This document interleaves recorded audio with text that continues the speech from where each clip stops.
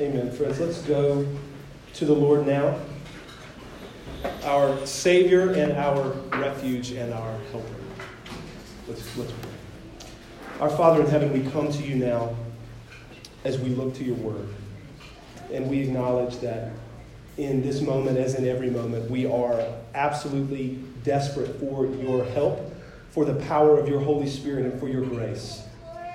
We pray, God, that by your Spirit you would move in power amongst us now as we look to your word. We pray that you would fill me with your Spirit as the preacher. This morning I am a fallen man preaching to fallen men.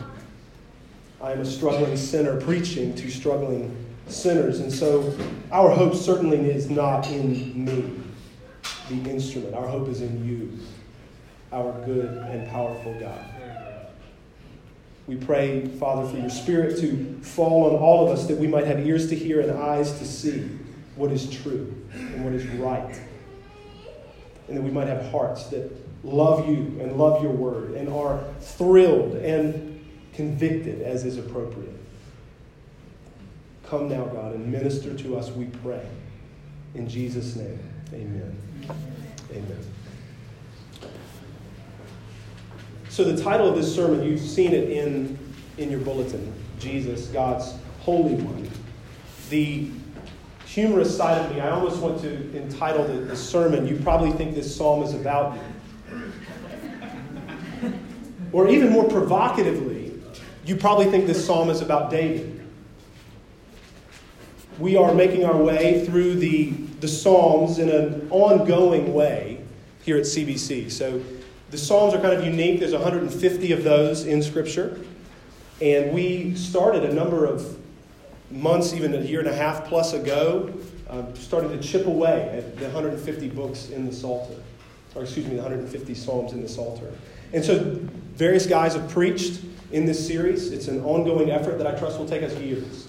But for the next 10 times that I am in the pulpit, so this will take us into early next year, I'm going to be preaching 10 sermons in the Psalms, 2 from each of the 5 books. So book 1 of the Psalms, Psalm 1 through 41, preach 2 from that. Book 2, 3, 4, 5, and so forth. This series we have simply called the Psalms, which is appropriate for obvious reasons.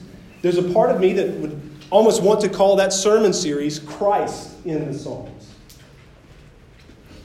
It might be a little bit redundant because, as we talk about so often here at CBC, we aim to preach Christ from the whole Bible, so we could call every series Christ in, fill in the blank. And what I mean by preaching Christ from the whole Bible, I just want to be really clear to continue to help us as a congregation think about this. What I mean and what we mean when we say that is that we preach the Scripture from a redemptive historical perspective. It means that we aim to preach every passage of the Bible with the main point of the Bible in view. Now, when I say it like that, it sounds like common sense, right? But it doesn't always happen, sadly, in many churches. And it would only be by God's grace that we would accomplish that task here. It is our aim, and we need God's help. Very simply, we preach God's plan, God's story of redemption with Jesus at the center every week. And we help one another see how various sections of Scripture fit in that great story. At times, friends, this kind of preaching, maybe I'm alone in thinking this or observing this. At times, this kind of preaching can be offensive to people. It can bother us. For those who have grown up in the church or for those who have spent much time in the church, it's not what we're used to hearing. For many of us, anyway. For many of us, our ears are accustomed to hearing preaching that honestly puts the Christian at the center and not Christ. That puts the Christian life at the center and not Jesus and his accomplishments. Of course, we want to preach the Christian life. We want to preach all of the entailments of this great plan of redemption, but never remove Christ from the center. With God's help, as I've already alluded to, we're not going to do that kind of thing here, put the Christian in the center rather than Christ. In a maybe punchy way to put it, I don't like to be punchy, but a punchy way to put it is we're not going to allow you or anyone to be the hero of Jesus' story. Only Christ is that. Only Christ is the hero of the story of the world that God has made. And so if you have your Bibles, I hope that you do, open them up to Psalm 16. Psalm number 16 is where we will be spending our time together today. And as you open up there, I want to go ahead and have you turn your eyes towards the heading. Not the one that's in your Bible, "You will not abandon my soul," or something like that, but the inspired heading that says, "A Miktam of David." All right, just timeout button really quickly. I'm hearing a lot of reverb. Is that just me? Okay, maybe we can tweak that just to try to eliminate distraction. Thank you, brother. Friends, as you've made your way there now to Psalm 16, I want to just draw your attention, as I've already said, to that inspired heading, a Miktam of David. A Miktam is just a musical term. It would have had to do with how they would have sung this, perhaps a kind of tune specifically even, that they would have used to sing this psalm, because these were written, as we know, for corporate worship. The psalms were. They were written in verse and not prose, and they were written often to be not only recited but sung. And so that is what that term is referring to, a musical element. But you also see "of David" right there in that inspired heading. So we know by God's Spirit who wrote this psalm. David is the author. Well, who is David? It is none other than King David. It is David of whom we've even sung today. David's son, yet David's Lord. We've sung about the Christ even in that way. David was, in his day, God's anointed, God's chosen man, king of Israel, king of God's people. And this is all by way of kind of a preface to Psalm 16. So that's kind of where I'm at right now. I want us to think together for just a moment about its author. Let's think about David together for just a minute to kind of set the table for the rest of our time today. Remember that Saul was the very first king of Israel. David was not the first king of Israel. Saul was. God would reject Saul. Saul was a very impressive man from a human level.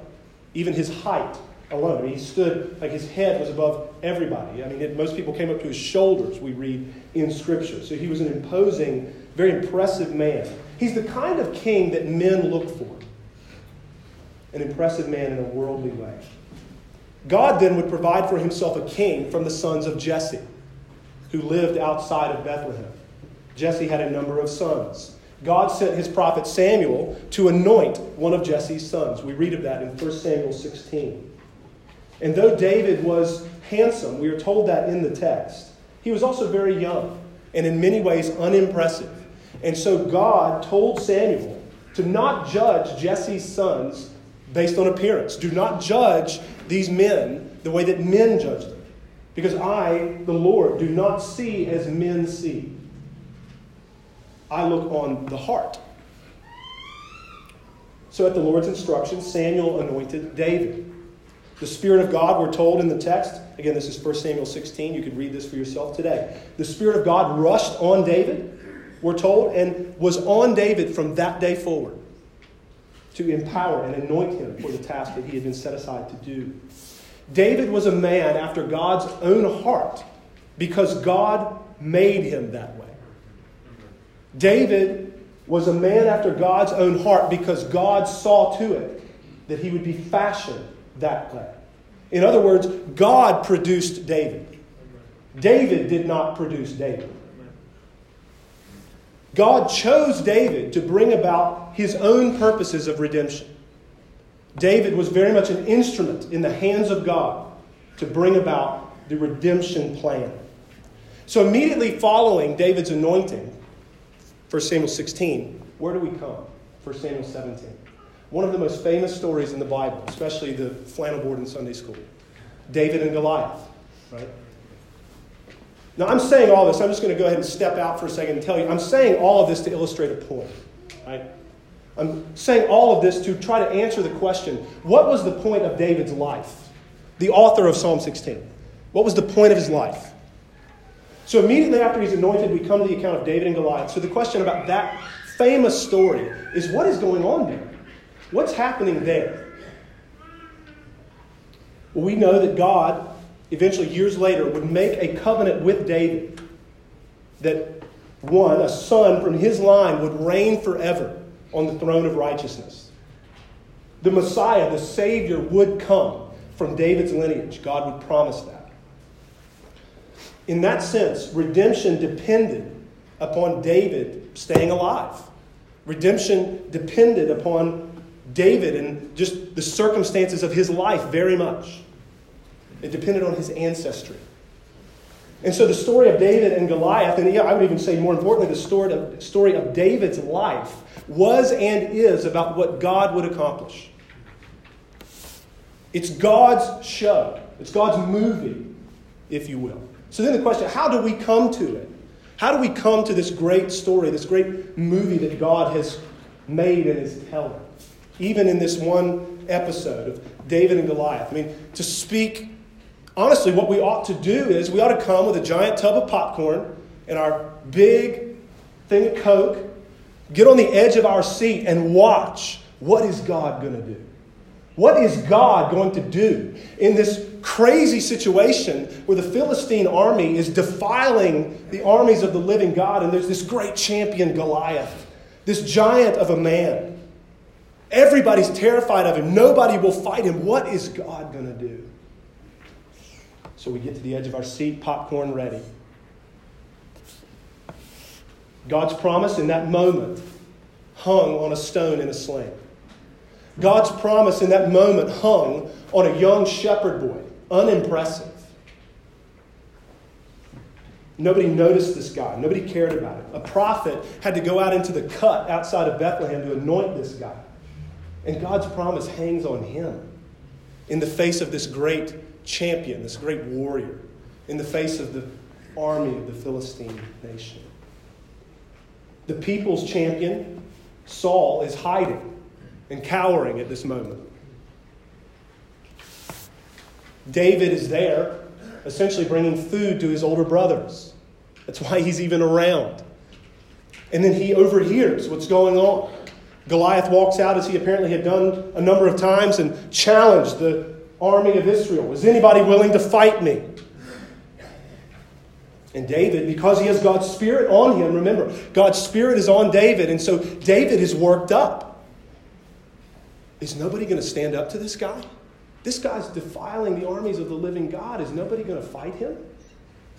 And so David takes Saul's armor and goes out to fight Goliath. Doesn't look good. I mean, from the perspective of like the nation of Israel, but more importantly, from the perspective of God's promise. It looks like the light's about to go out. The candle's about to be extinguished. And then a rock hits a giant man in the head. And he falls down. And David goes with his sword and cuts Goliath's head off. We don't put that on the flannel board. That's too offensive. He cuts his head off. He cuts off the head of the champion of the enemy's army. In a moment where it looked like all was lost, God overcame. God's enemies would then flee. God's people and God's promise were preserved. That is what's going on in that story. And so, with all due respect, to come to that story and say, hey, here's some pretty good stuff we can do, is absolutely ridiculous. Not that we can't glean wisdom, not that we can't infer things, but to preach that text in any other way than from that redemptive, historical, what is God doing perspective is irresponsible. I would even say that to hold up the courage and the valor of David, as awesome as those things are, to hold those things up as the point of that story is also insane. As I said, I went through all of that to illustrate a point. What was the purpose of David's life?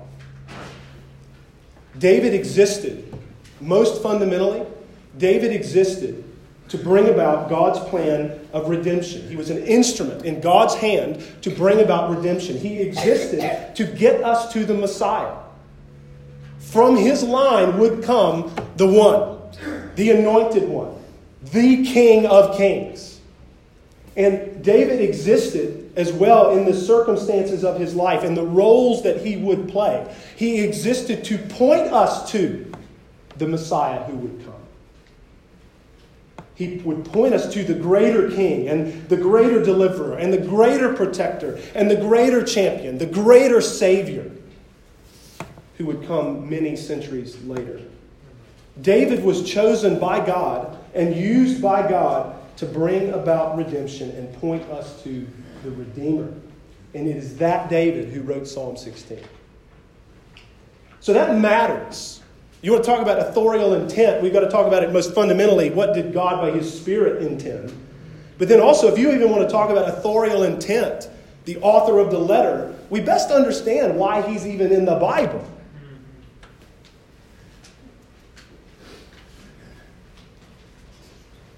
So before we go any further, friends, before I even read the entire psalm for us, I want to point us specifically to verse 10. Because verse 10 is the linchpin verse in this psalm.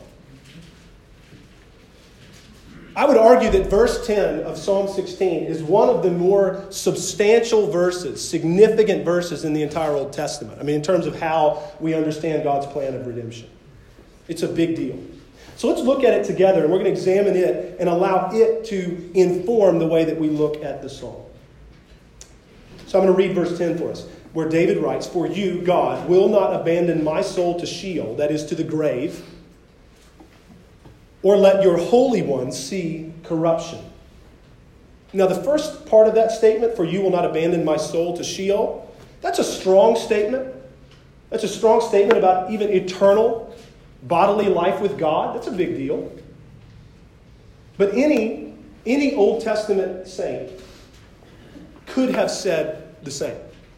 Any Old Testament saint could have made that claim. Job says something, for example, very similar. In Job chapter 19, verses 25 and following, Job says, "For I know that my Redeemer lives, and at the last he will stand upon the earth, and after my skin has been thus destroyed," my body has decomposed, right? "Yet in my flesh I shall see God. I will in my body will see God again, when my Redeemer stands on earth, whom I shall see for myself, and my eyes shall behold, and not another," meaning I will see the Lord.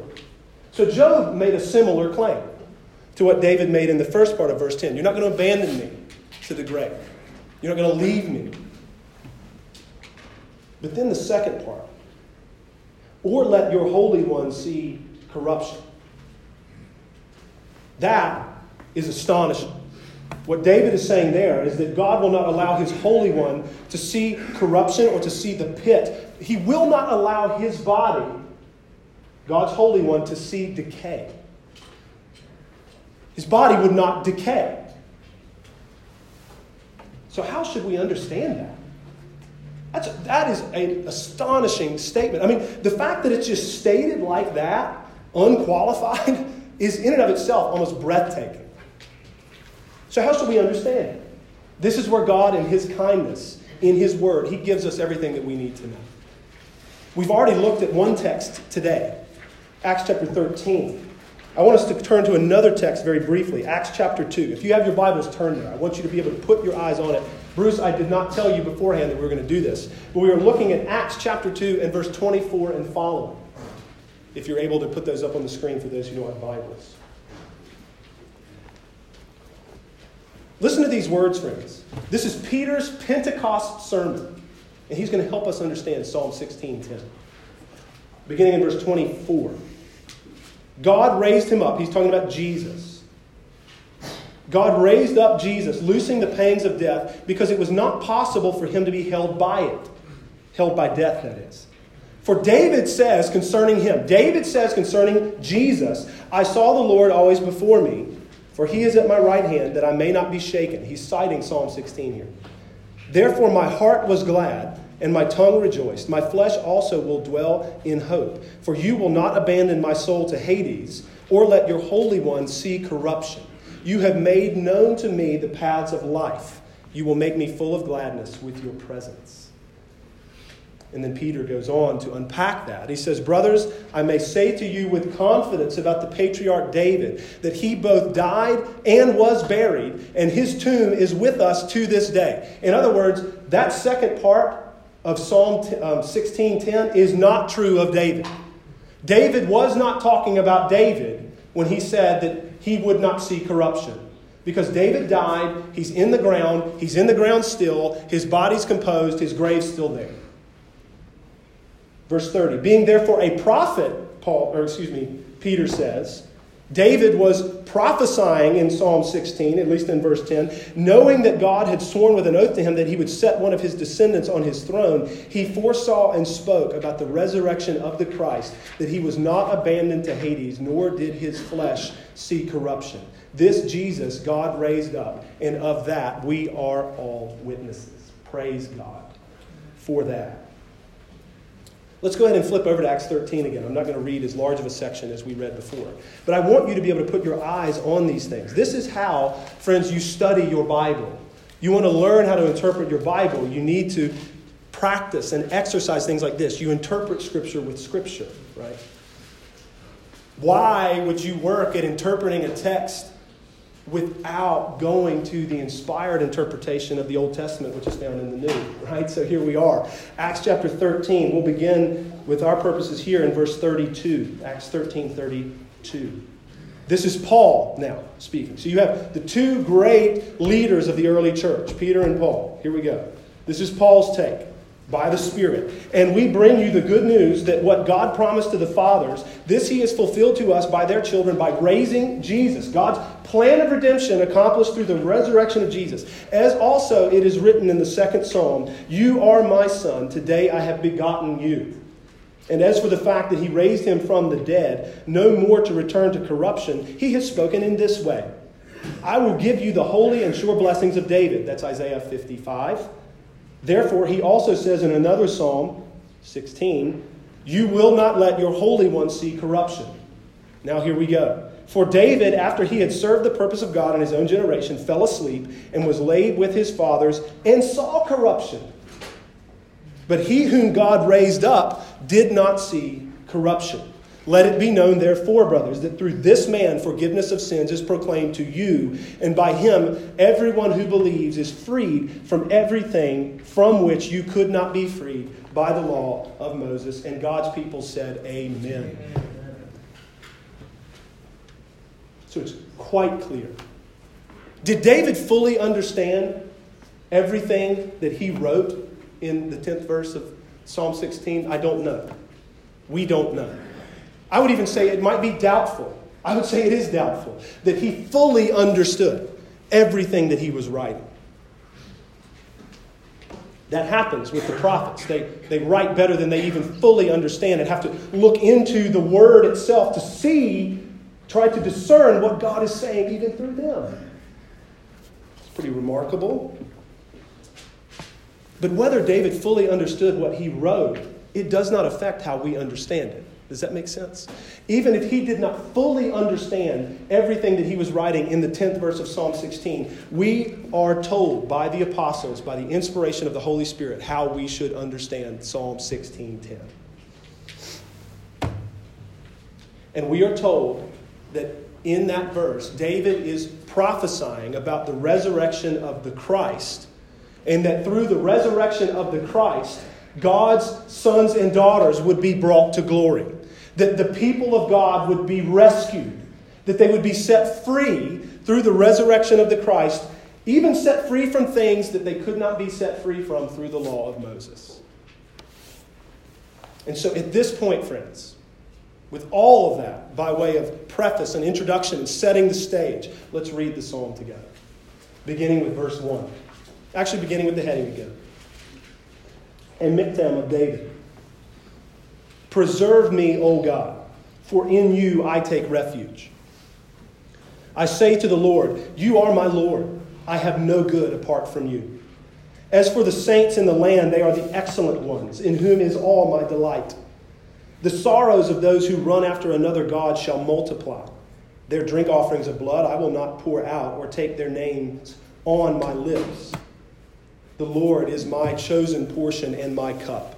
You hold my lot.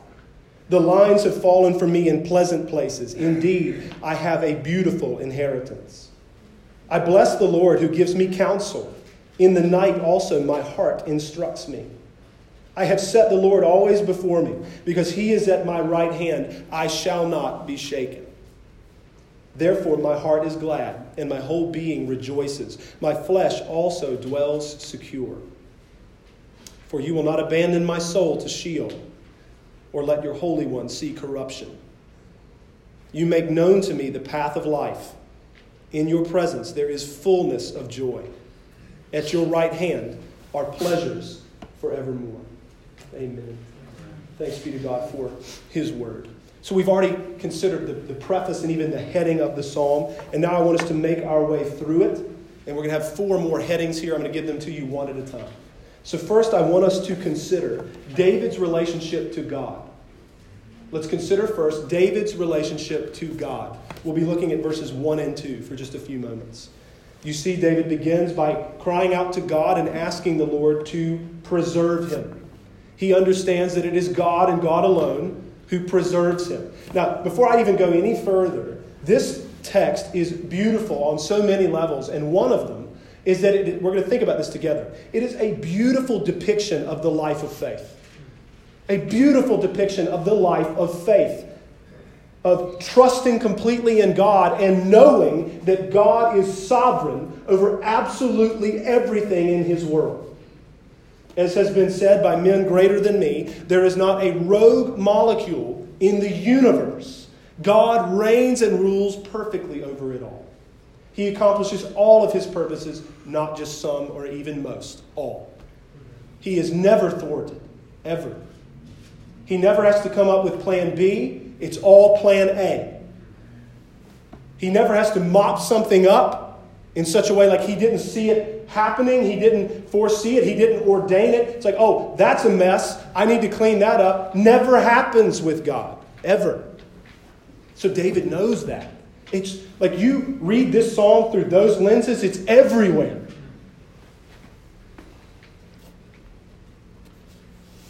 The great comfort for David is the fact that God is God and that God has him. Preserve me, O God, for in you I take refuge. So not only does God preserve David, God is David's refuge. He is his hope, his harbor. He is his Savior. This theme of refuge, yes, brother, it's all throughout the Psalms, and it is all throughout Scripture. It's all throughout the Old Covenant. We take refuge in God as our protector and as our preserver with respect to our circumstances and our provision and all of those kinds of things. That's absolutely true. And perhaps even more importantly, we take refuge in God as our Savior. He is our refuge from sin. He is our refuge from ourselves. My goodness. We need to be saved from ourselves and protected, and God is that refuge. And what's remarkable, like mind-blowing, is the fact that God is the refuge for his people from God's very own wrath. It's pretty cool. We take refuge in God. We trust him. We hope in him. More precisely, we trust, we hope, we rest in the Son of God. And we find shelter from the wrath of God that we deserve.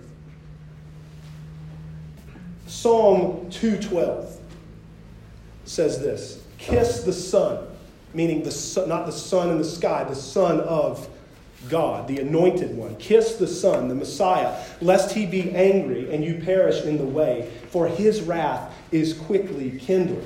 Blessed are all who take refuge in him. You don't take refuge in him, watch out. His wrath is real. You take refuge in him, you are blessed. Ruth chapter 2 and verse 12. If you're familiar with that great story, Boaz, who's functioning essentially, he's in the line of David, right? He predates David. Boaz is a wealthy man. He owns land. He says to a Moabite woman, a foreigner, a sojourner, he says to Ruth, when she's gleaning in the fields, which was allowed, he says to her, I've heard about what you've done for your mother-in-law, Naomi. I've heard about all these things that you've done. The Lord repay you for what you have done, and a full reward be given you by the Lord, the God of Israel, under whose wings you have come to take refuge. It's one of the most important verses in that book. She has come to the God of Israel, Ruth has, to take refuge under his wings and therefore finds grace. Moving on in verse 2, David says to God, I say to the Lord, God's covenant name is there, you are my Lord, you are my master. I have no good apart from you. What David writes, as I've already said, in these verses and throughout this psalm, is a beautiful depiction of the life of faith. God, you are my preserver. I cannot preserve myself. I am powerless to do anything to preserve my life, to change my circumstances often. I certainly can't change things inside of me that cause problems in my life. Preserve me, God. God, you are my refuge. In you do I take refuge. Refuge from circumstances of life in this fallen, broken world, and even more so from the wrath that I deserve, and from sin and from death and the evil one. In you I take refuge. In you I place my hope. God, you are my Lord. You are my master. I am your servant. You are the giver of all good things, and you yourself are the greatest good in the world, and apart from you, I have nothing good. It's the life of faith, trust, and reliance upon God. Which brings us now to verse 3. And now we're going to move from considering David's relationship to God to secondly considering David's relationship to others. David's relationship to others. We're going to look now at verses 3 and 4 together. Verse 3, as for the saints in the land, they are the excellent ones, in whom is all my delight. So firstly, we can think about David's relationship to other people, subset of other people, the saints. How does David relate? In light of all these great high-level truths, David says that he delights in the saints. He delights, in other words, in the people of God. This is, I trust you see this. To delight in the people of God is grace from God. To delight in God, but also in the people of God, to be locked in with the saints is grace from the Lord. That you would have that perspective. David says, as for the saints in the land, they are the excellent ones, in whom is all my delight. To say that they are the excellent ones certainly does not mean that in and of themselves they are just awesome and would never fail him. He means certainly they're called saints because God has seen to it that they are declared righteous. And then God, by his Spirit, obviously, as we know, works in our lives to change us. The saints are a work in progress. They will not always, even though they are the excellent ones positionally, the saints do not always treat people or even one another excellently. But David, in saying that he delights in the saints, all of the saints in the land, I delight in them. In God, I delight in them, is to say, look, I know those things. I know that the saints are imperfect. I know that there will be difficult times with the saints. But I'm in this with the church in our context, right? I'm in this with the church. Ride or die, I'm with the people of God, right? That's grace from God that we would ever have that perspective. But then also David talks about in verse 4 his relationship to a different kind of people, a different subset of other people. And those are the ones who run after other gods. Put your eyes there on verse 4. The sorrows of those who run after another god shall multiply. Their drink offerings of blood I will not pour out, or take their names on my lips. So not only is David clear that he won't participate in the worship of false gods, that you get pretty clearly. I'm not going to mess with their offerings of blood, or I'm not even going to speak the names of the false gods. I don't want anything to do with that. Not only is that true, David sees that the sorrows of those who run after other gods multiply. That too is grace. It's important. Like, how would you ever come to see that running after other gods brings multiplication of sorrow. How would you ever see that? God gave you eyes to see that. Naturally, we run after everything other than the Lord. And so to have the perspective that to run after anything other than the Lord only brings sorrow is evidence of absolute supernatural grace. That he would see that. Because it's so easy, even for the people of God, as we look around in the world and we assess how things are going, what is one of the common refrains in the Scripture? Why do the wicked prosper? Why do things seem to go well for people who are wicked? Psalm 73, which is going to be one of the ones we look at in this series.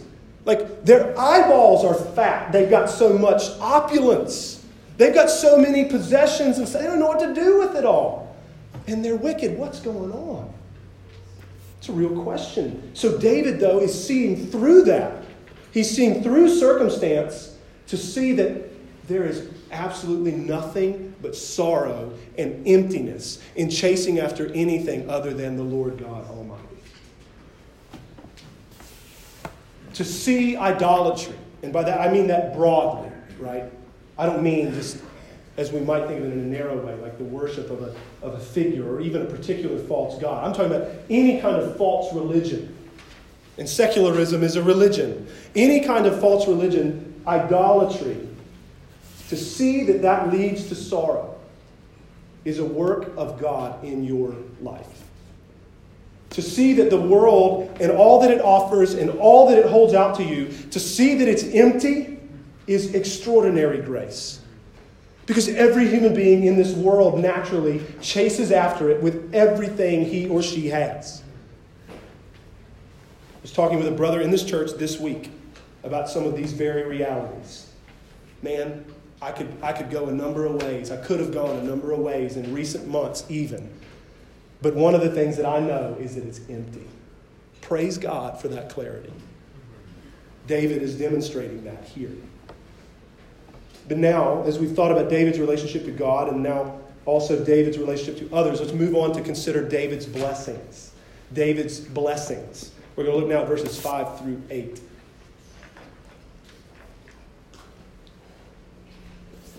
David says that the Lord is his chosen portion and his cup. So in both of those illustrations that David has there, you obviously are seeing God's provision for David. His cup would certainly signify that. His food and his drink. His portion even is the daily bread, the things that he would need to live. Perhaps portion might even refer to land. Doesn't matter. The point is the same. That God is David's chosen portion. All the things that David needs, he trusts in the Lord for, as we've thought about already.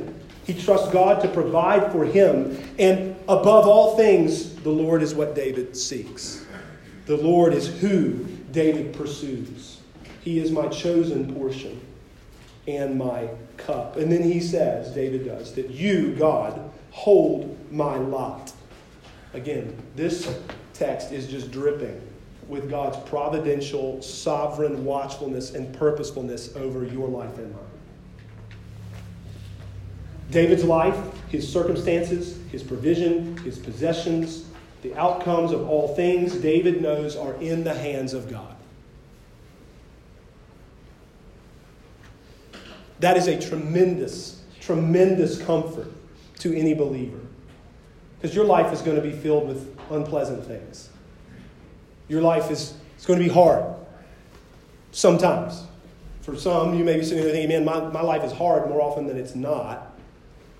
And to know that those things, those trials, those calamities, some of which your sin contributed to, some of which have happened to you, to know that all of them come from the hand of God and that he intends them for his good purposes and that he is sovereign over it and none of it has surprised him, that he is not asleep at the wheel and that he's got this is a tremendous comfort to the saints.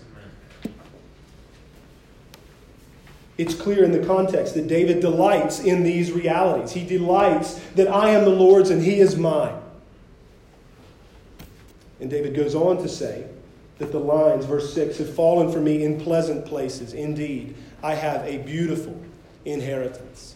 Now, he could be talking in some measure, the lines have fallen for me in pleasant places, about some of the good things that happened in his life circumstantially. But ultimately, David is pointing to an inheritance that is eternal in its nature. Because David, even as evidenced in this psalm, he's living in light of the end of the story. He's living from eternity backwards. We're going to get there more in just a minute. His anchor is in something other than, and in someone, obviously someone other than things of this world, but even in something other than circumstance. David knows that wonderful things await him. He knows that he will not be put to shame. But he goes on in verse 7 to say that I bless the Lord who gives me counsel. So if we're thinking about David's blessings, he has provision. God is his portion. God is his cup, his food, his drink, every good thing. God watches over him and holds his lot. God has promised David a beautiful inheritance, and now we see that one of David's blessings is that God counsels him. God counsels David directly, and he says that. The Lord gives me counsel. By his Spirit we trust, through his word, through other servants of God. It's hard not to think of a prophet who would come to David and talk to him about, not just Samuel who anointed him, but another prophet that would come to him and say, what you've done with the wife of Uriah is not okay in the sight of the Lord. And David was affected by that word and was led to repent and write one of the most beautiful pieces of repentance found in Scripture, Psalm 51. And we read also at the second half of verse 7 there that in the night, David says, his heart also instructs him. Look at what it says, right? Lest we get carried away with that.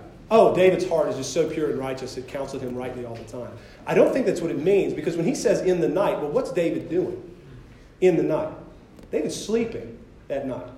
And so what he means there, I would understand it to mean this is the internal working of God in his heart to guide him as well. The Lord is working counsel in my life even when I'm sleeping. And by that I think he means more than just dreams and visions. These things that God presses on us in these moments of clarity that he gives us. David's pointing to those things.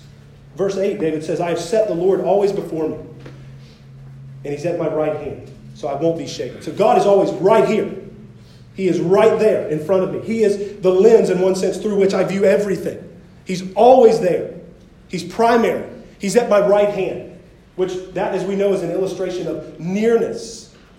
It means other things too, but it's right there. It's your right hand means that, like, you're right there and you're needed, like my right-hand man. Why do we say that? It's because it's a place of significance. So God is right in front of me all the time, and he's at my right hand all the time. And because of those realities, I will not be shaken.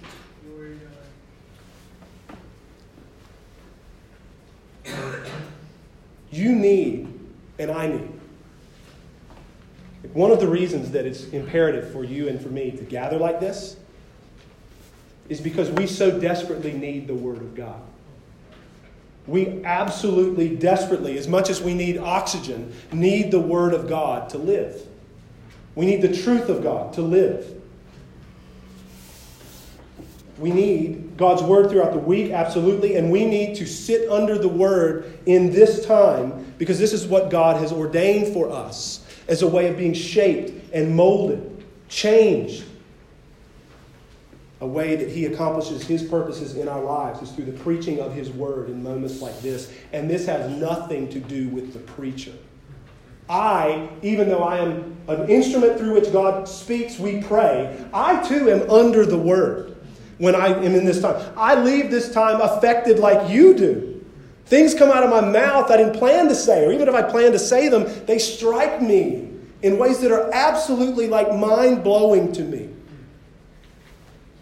I just want to be clear about that. We need this, the Word of God. We need our minds and our hearts recalibrated regularly, which is why we gather regularly, which is why it matters that you would be here. Like, why do you need the church? One of the main reasons is you need the Word, and you need it in this context.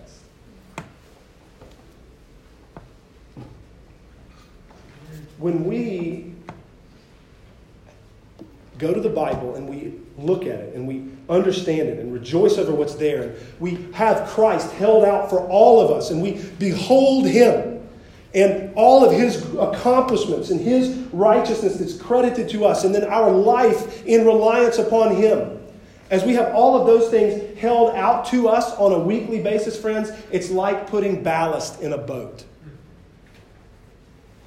You guys know what that is. Just to be clear, ballast is any kind of heavy thing that would be put in the very bottom, the bowels of a boat, to give it stability in rough water. As wind and waves come, and they will in this life, the boat of my life, it might be battered, it might take on a lot of water, but it will not finally be capsized. It will stay afloat because of the ballast that's in it. Ultimately, it's because God keeps, because God works His good purposes in our lives, and He does that through means. One of the main means He uses is the Word. Let's move on, friends, finally now to consider David's hope. David's hope. So we've thought about David's relationship to God, David's relationship to others, David's blessings, and now finally David's hope. Put your eyes on verse 9. David says, "Therefore my heart is glad, and my whole being rejoices. My flesh also dwells secure." The therefore is there for a reason, right? Because of all the things I've already said, my heart's glad, my whole being rejoices. My flesh, my body also dwells secure. Why? Verse 10, the ground. For, because. Here we go. Because the Lord will not abandon my soul to Sheol. The Lord doesn't forsake His own. The Lord does not abandon His own even in death, the great enemy. Amen. Satan is a great enemy. Sin is a great enemy. The last enemy in the words of Scripture is death. Even in the face of the last enemy, God will never leave His saints. David knows that. So even my body that's going to die, it rests securely. It dwells securely because of what God's going to do. Then he says, not only will God not abandon my soul to Sheol, nor will God let His Holy One see corruption. The Holy One. Again, did David fully understand it? Don't know. He knew many things. That He would have a son who would reign forever. He understood that He was God's anointed, but He understood another one was coming. He at least understood those things. And as we thought about earlier, God in His inspired witness of the entire Scripture has made crystal clear what these words mean. Because of the resurrection of the Holy One, because of the fact that the Holy One, Jesus, His body would never see decay and it would never see corruption. It was in the tomb, His body, Friday night and Saturday into Sunday morning, did not see decay though. And Jesus got up triumphantly and never saw corruption. Because of that, the children of God, David included, will be resurrected to eternal life. In Christ, we will be raised bodily to live forever. That's how David can say in all things that his heart is glad, his whole being rejoices. My flesh also dwells secure. Even in a fallen world where bad things happen, I can say this because I know what God is going to do. He's promised, He's faithful, He'll accomplish it. God through David goes on to say, "You make known to me the path of life." And that clearly would be eternal life.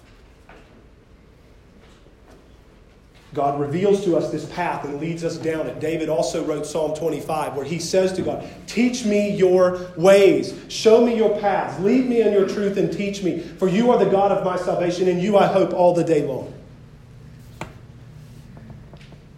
David goes on to say that in your presence, in God's presence, there is fullness of joy, and at your right hand, near you, in your direct presence, are pleasures forevermore.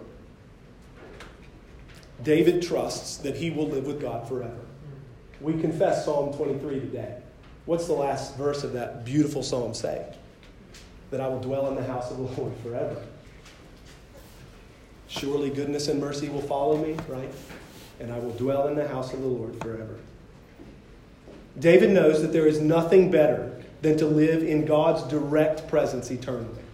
The reason I say direct presence is because we're in God's presence now. God is everywhere. I mean, God is even in hell. That's another conversation for another time. I'm not trying to upset anyone. Hell is not the absence of God, right? It's something else. It's way worse than that. So, God is everywhere. We are in His presence now, but in an indirect way. Not in being able to see in a way where we can see His glory in its fullness, right? It's veiled now. At God's right hand, uninhibited, like unfiltered, unveiled, presence of God, right hand, there are untold pleasures there, we're told. It's in the text. When you become a Christian, your life on earth sometimes gets harder. Real talk. Your hope is like off the charts, right? Like we've got hope now, and we've got joy that transcends circumstance now. And much of that joy and that hope, as we see here, is anchored in what's coming. It is about who God is now, God's faithfulness now, what Jesus is for me now, because I know that that secures for me eternity with God. Suffering and then glory is the pattern of Scripture. And so, when we become Christians, our lives in ways can get harder. But becoming a Christian, friends, in terms of long game, in terms of eternal perspective, is anything but self-denial when it comes to forever. It is about getting more joy that you would become a believer. It is about having joy that is eternal, that will never fade. Yes, we are called to take up our cross and follow Jesus in this life. That's true. And there will be no more crosses to bear in heaven. It's done. There will be no more sermons to preach. No more suffering to endure. No more work, toilsome work to be done. Everything we will do will be joyful and wonderful and awesome and pleasurable. It's the greatest decision that anyone has ever made to become a Christian. And it's a decision, as Scripture makes so clear, that no one makes without God first having chosen for us. We don't know exactly what heaven is going to be like. We don't know exactly what the new heavens and the new earth hold for us, but we know that it's going to be absolutely amazing. You can bank on that. The joy and the pleasure that exists there is what you were made for. It's what I was made for. Think about the greatest things that happen in your life now. It's like a candle compared to the sun. When you think about what it's going to be like. Think of the best day you've ever had. Ever. Like you can close your eyes now and be there. It's going to be so much better than that. It doesn't even merit a comparison, right? Every longing, every one of your longings deep in your soul will be satisfied in God forever. As we behold the glory of Christ for eternity, we will be satisfied. As we fellowship together perfectly in a world without sin, we will be satisfied. So an encouragement to you, brother, sister, saint. Keep trusting Christ. Keep pressing on. Keep fighting the fight of faith. Keep striving and praying after the kingdom of God and His righteousness. Because it will be worth it. It will be worth it. When you have those days where you wake up and you think, man, like, is this worth it? Like, I might, if I could, I would maybe leave Christ, but I can't leave Him. First of all, praise God for His grace in keeping you. And second of all, take heart. It will absolutely be worth it. We will never look back on anything that we've ever given up, We will never look back on anything that we didn't experience and think that was a waste. We won't.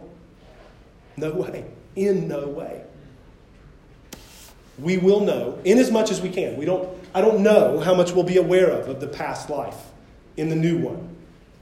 But in as much as any of that awareness would exist, we will know that everything was worth it. We will look back and know that God was faithful every single moment that we were breathing. Life and joy and pleasure will be realized in the new heavens and the new earth, and they will be realized through David's greater son, through the Holy One, the Messiah, the Christ, who will sit on the throne of David forever. On the very first Lord's Day, we're landing the plane here to put everybody's minds at ease.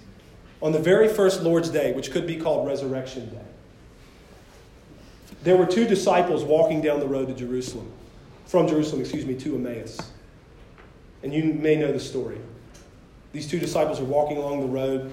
Emmaus is a village like 7 miles outside of Jerusalem. They're talking to themselves about what's happened, about everything that's gone on with Jesus, his death, and the leaders and the rulers and the hoopla, and everything's crazy in Jerusalem. They're devastated because they thought that Jesus was the Christ. Like, he's the one. He's going to save us, and God's kingdom is going to be established, and now he's dead. Like, what do we do? So Jesus appears to them on the road, and he asks them, what are you talking about? They don't recognize him, right? He's veiled. They don't recognize him yet. They will later. And the two disciples are like, are you like the only person around who doesn't know what's happened here in the last few days? Like, where have you been, bro? Like, it's crazy, right? It's pandemonium around here. You don't know about the things that have happened? And Jesus, I love his response. He's like, what things? What things? Tell me. So they tell Jesus about Jesus and the things that had happened and about their hopes that Jesus was the Messiah. And then what does he do? He corrects their wrong and foolish thinking. He tells them that it was necessary for the Christ to suffer all of these things and be raised from the dead. And beginning with Moses and all the prophets, he interpreted to them in all the scriptures the things concerning himself. That's what he did. What a sermon that would have been. God's plan of redemption accomplished through Christ. That was the message that he would have given. God's plan of redemption accomplished through me is what he would have been explaining and showing to those two disciples on the road to Emmaus. This has always been the plan. It's always been about me. Here's what God is doing, and he's doing it through me. The Lord would not allow his Holy One to see corruption. And therefore we have redemption. And therefore we have hope. Let's pray. Our Father, you are an awesome God. You are gracious and merciful and all-wise. Your ways are absolutely greater than our ways. Your thoughts are higher than our thoughts.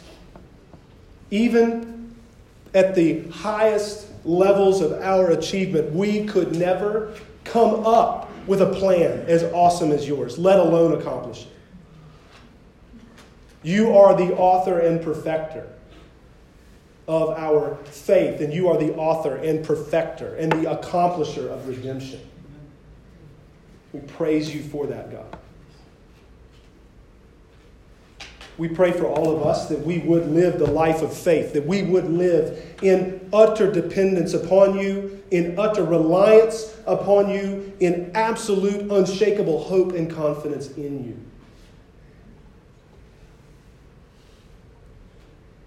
We pray, God, that you would continue to work in us by your Spirit. You've done that for your people through history, and we pray that you would do it in us today. We pray that you would continue to sustain our faith in your Son, the Holy One, who never saw corruption.